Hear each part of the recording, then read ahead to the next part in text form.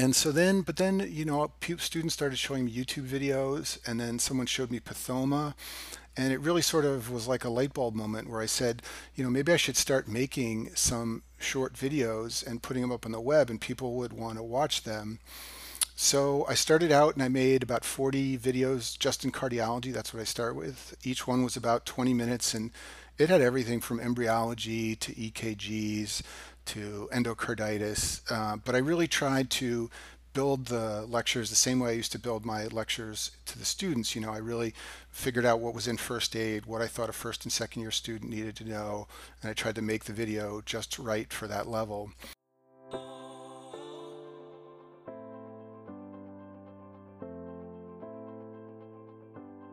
Hey everyone, and welcome to the show. My name is Danny Sullivan, and in this episode, myself, along with my co-host Ryan, interviewed Dr. Jason Ryan, who is very well known among medical students for being the creator of Boards and Beyond, a very comprehensive resource for studying for Step 1. Dr. Jason Ryan trained in internal medicine and cardiology at Hartford's Beth Israel Deaconess Medical Center, where he also served as the chief resident. In addition to his MD, he holds a master's in public health degree and a Bachelor of Science degree in chemical engineering. He is a faculty member at the University of Connecticut School of Medicine in Farmington, Connecticut. Dr. Ryan has been teaching for years about topics from basic science to advanced clinical medicine. As a chief resident, he trained house officers in all areas of internal medicine, covering subjects from eye disorders to dermatology. As a medical school professor, he has directed the organ systems course for first-year students, where he taught cardiovascular, renal, and pulmonary physiology. He has led students through dissections in the anatomy lab. He has also taught the second year Mechanisms of Disease course, where he lectures on pharmacology and pathology of vascular disorders. Dr. Ryan is an annual participant in his school's board prep course for the USMLE Step 2. He has received numerous teaching awards over his career from his students. I hope you enjoy this interview with Dr. Jason Ryan. And like I said before we started, I was saying that I wanted to be confusing, so I got a Ryan and I got a Dr. Ryan just to keep people on their toes. Dr. Ryan, you live in Connecticut, right? Yes, Are you from that's right. Connecticut? Are you from Connecticut originally? Yes, I grew up in part of a town in Connecticut called Trumbull. Graduated from Trumbull High School, and now I live in West Hartford, which is the town right next to Farmington, where the University of Connecticut Medical School is.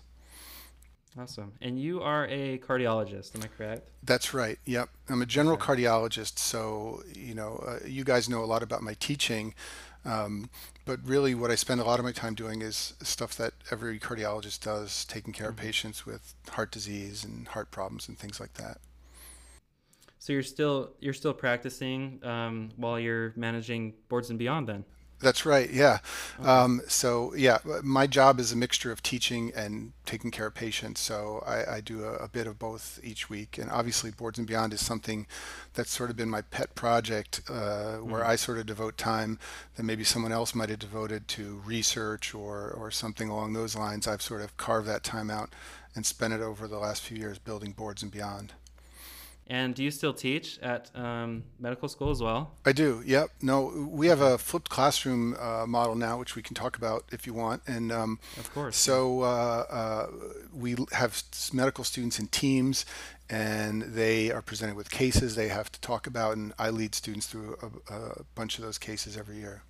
How has that been for that flipped classroom session? Have you seen a difference from before they did that until Yeah. now? Yeah, it's a great question. So I when I went, because I'm teaching at UConn, the same place I went to medical hmm school, and even some of the faculty who taught me are still there. So I had the old curriculum, which was a traditional curriculum, 3, 4 hours of lecture every day, and the only time you weren't in lecture was for occasional labs and things like that.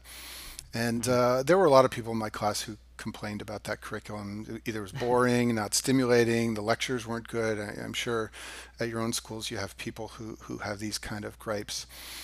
So we Right. went to the new curriculum with the idea being, as you may know, students are given a topic. Like tomorrow, we're going to learn about heart failure, and they're given a bunch of resources that they can go to learn about it. And then they come to class and they break up into teams, and we actually go through actual problems. And it sounds fantastic on paper. How it works out sort of depends on just like the old curriculum really depended on the lecture. Some of the lectures were Hmm. fantastic and some weren't.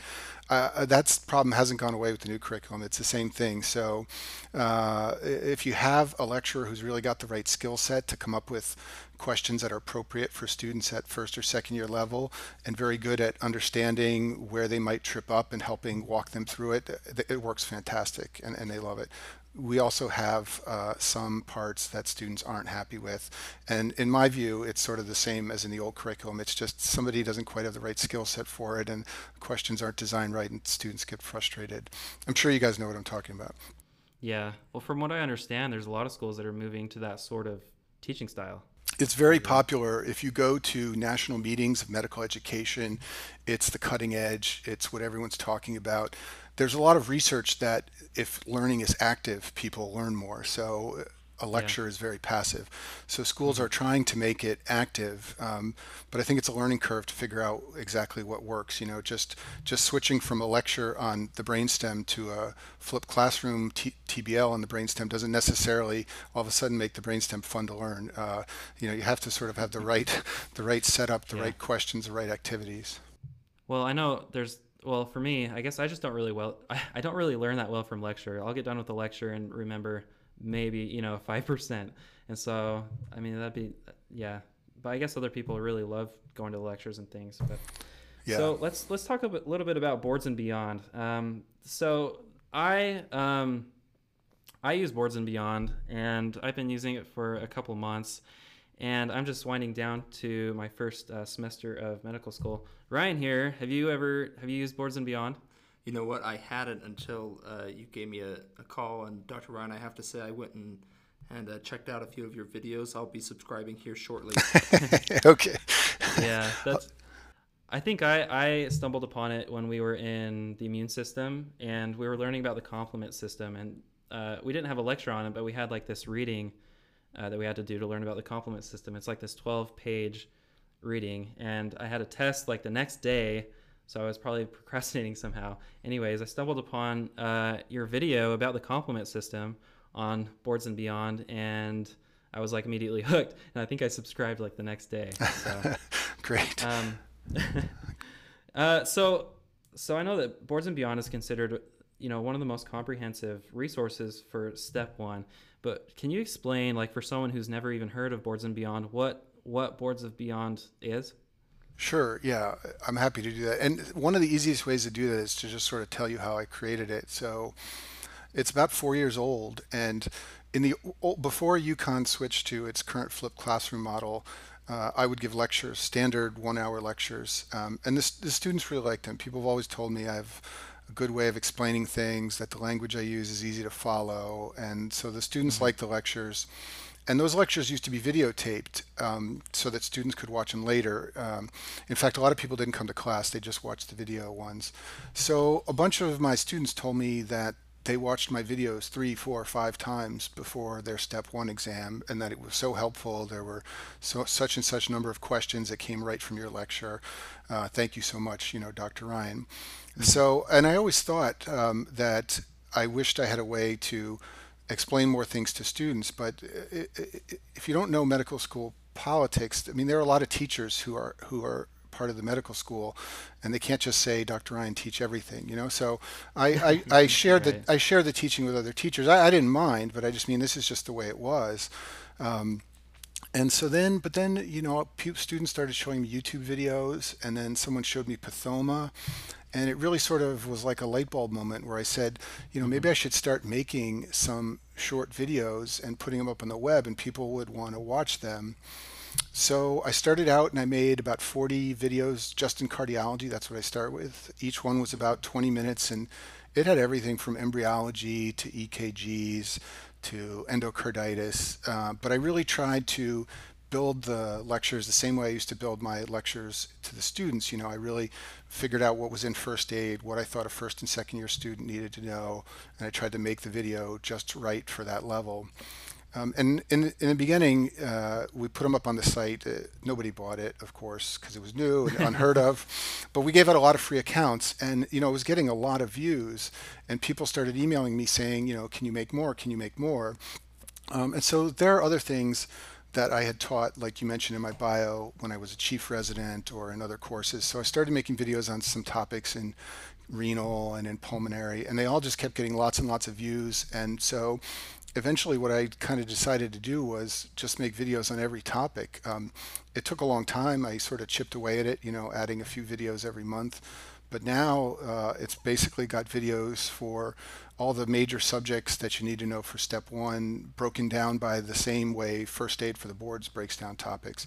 So the idea is that if there's anything you want to know about, like you said, the complement system that maybe you're confused about, or you're having an exam on, you can go, and I've got a 20-minute video or so that will sort of explain it to you in my way of explaining it and try to hit the high yield points, and hopefully that's helpful to you. And I've heard from a lot of people, obviously, that it is.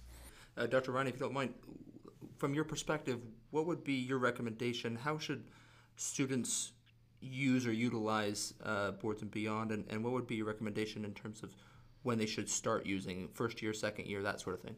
Yeah, that's a good question. I get that question a lot. So when I built it, I envisioned it as like a library, and whatever topic you were confused on, you could go and watch a video. I get a lot of requests from people saying, but how do I use it? What's the best way? And nobody likes this answer, but there really isn't one perfect best way.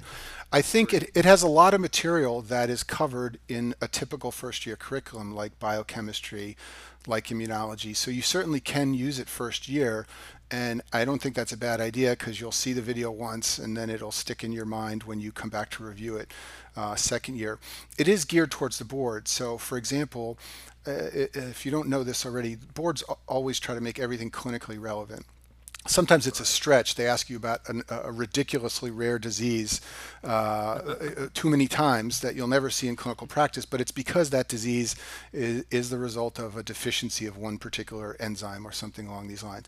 So in the videos, I throw all these things in there. When I talk about the complement system, I stop and tell you about what happens if you're deficient in one of the complement proteins. Those are very rare syndromes. Unlikely you'll ever see one in your career unless you're a specialist at a tertiary care center. But I mention that because that's the way it's going to come up in the boards: a child who's sick and what could be causing that, and you need to recognize that they're missing a complement protein. So I do that for all the videos: biochemistry, immunology.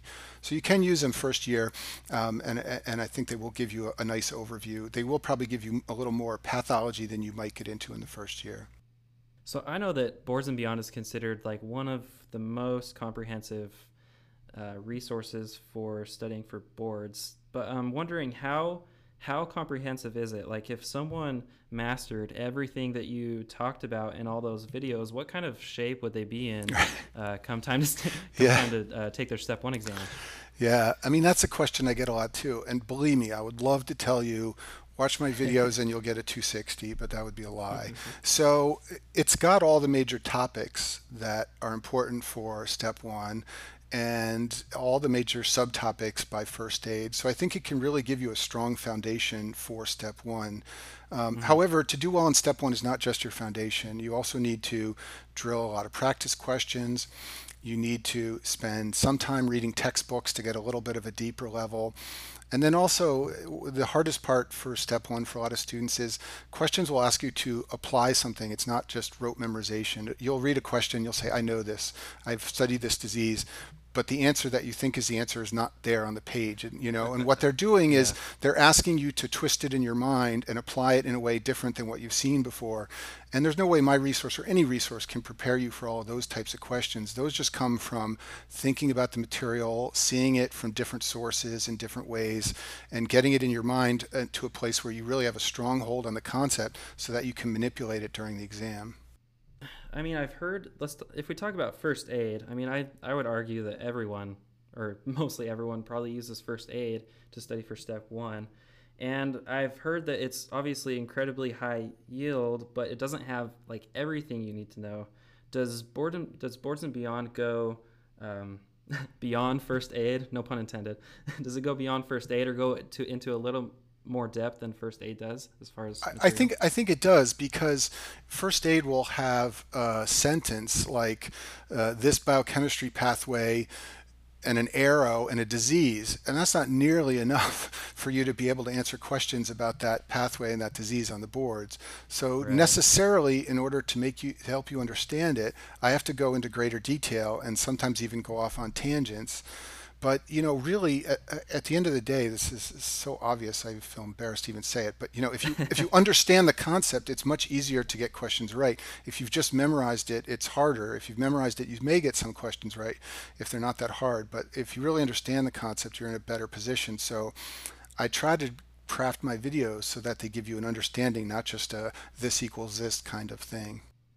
Would it be a mistake to solely rely on the material in Boards and Beyond? Are there traps or rote things that students fall into when using your material, do you feel? Yeah, I mean, I think so. So this is something I'm going to say something to you that a lot of faculty say, and it drives students nuts. But you should sometimes read the textbooks.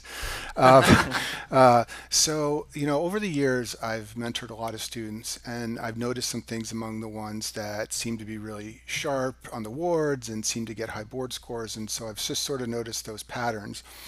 And a lot of the students that do really well do read the textbooks. You can't open a chapter in Robbins Pathology and read it and learn the heart. It's too dense. It's really not. It's not even. It's a shame that it gets recommended as a primary resource, because I don't think you can even read it till you have some general broad understanding.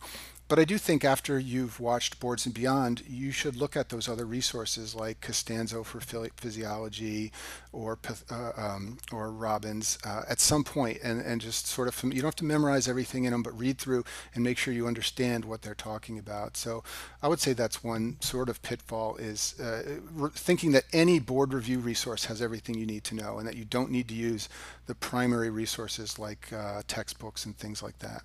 Well, I've kind of heard that over time, the the review books have kind of become like the primary learning books in a way. It's right? true. I mean, Yeah. like I use the board review series, to learn a lot of the material in class, but that's like it's board review, right? So And I think it's okay. I used to do that too when I was a medical student.